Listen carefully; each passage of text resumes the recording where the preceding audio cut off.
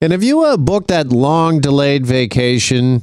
I know a lot of people were thinking late last year, ooh, it's now the time to go. And then they either canceled their trip, their vacation, or they pulled the plug before they even booked just because of the surge of Omicron.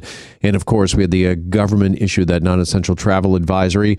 Well, of course, since then, starting April 1st, we've now learned that if you're fully vaxxed, you will not need a test to return home. And also just announced travel insurance, how about this, will now cover COVID. Here with the details is travel expert Marty Firestone, who joins us on this Thursday. Hey, Marty, good afternoon. Good afternoon, Jeff. How are you? I'm well, thanks. What's the change here when it comes to insurance and COVID? So now people have to know, and this is all great news, with the change from level 3 advisory to avoid all non-essential travel to bringing it down to 2 now just to be cautious. All the insurers now are including COVID in their normal, regular coverage as if it were any other unexpected medical emergency.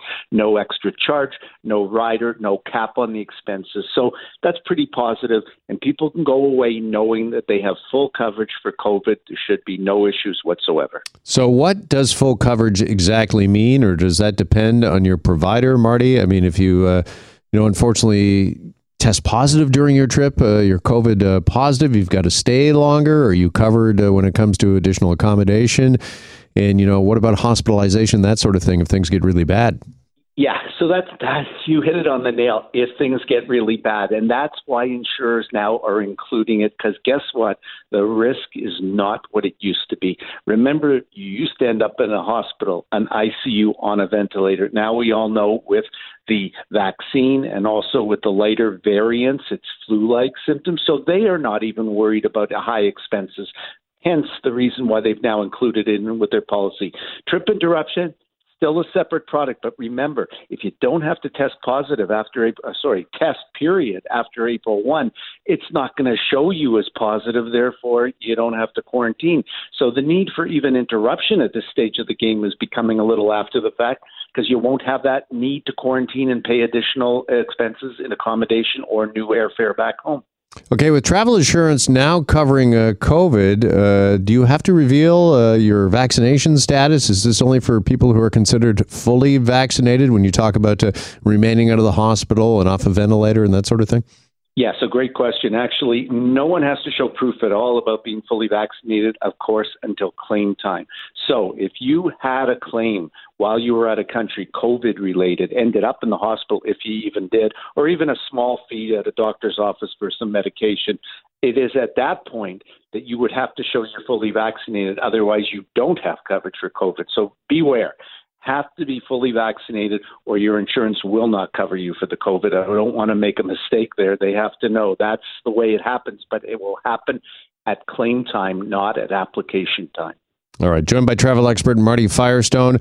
Also here on this Thursday, Marty, I want to talk about when it comes to travel insurance, the effect that the invasion of Ukraine is having on travel and travel insurance. Yeah. So that's an area that, again, we thought we were free and clear of any issues going forward, but people have to be wary that right now there are travel advisories for certain areas, no doubt Ukraine and Russia. The question is when it does, if it does, an advisory moves to surrounding countries, people have to know that buying cancellation insurance and all that after the advisory has been called is going to exclude any reason for cancellation due to war or something to that effect. So if I was giving suggestions, if one was traveling to the Baltic states or surrounding areas, while there is no travel advisory in place, they could buy the insurance. And if there is an advisory called, then they will be covered for a cancellation of the trip because they can't fly there. But after the fact, it's like when COVID was announced in March of 2020, it was too late to then claim if COVID was your reason for canceling. All right, so advice there, best to check with a travel professional, your travel insurance expert such as yourself before booking? Absolutely, and go to the government website and just see if the country you're planning on going to already has a travel advisory. If it does, you're wasting your time buying travel insurance with the expectation of canceling because of war or there's political strife in that country that you're planning to go to, if they're already at a level 3 or level 4. If they're not, you can still buy it and then cancel because they went to that. But you got to buy the insurance before the advisory. All right. Good stuff. Marty, really appreciate the update and the time as always. Thanks so much for this. Thank you for having me, Jeff. Take care. You too. Our travel expert, Marty Firestone, with us. And when we come back after the break, in our next half hour, we're going to talk to our friend Kenneth Beaucourt, EV expert. A little more on that big announcement out of Windsor yesterday.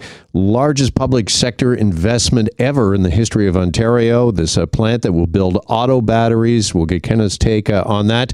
Plus, I thought this was pretty cool. We got to talk about this new car. I've often wondered about this when it comes to EVs.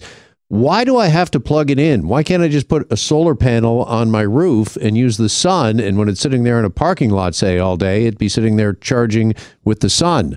Well, there's one manufacturer that has taken that idea to the next step. We'll talk about that coming up in our next half hour. Stay with us.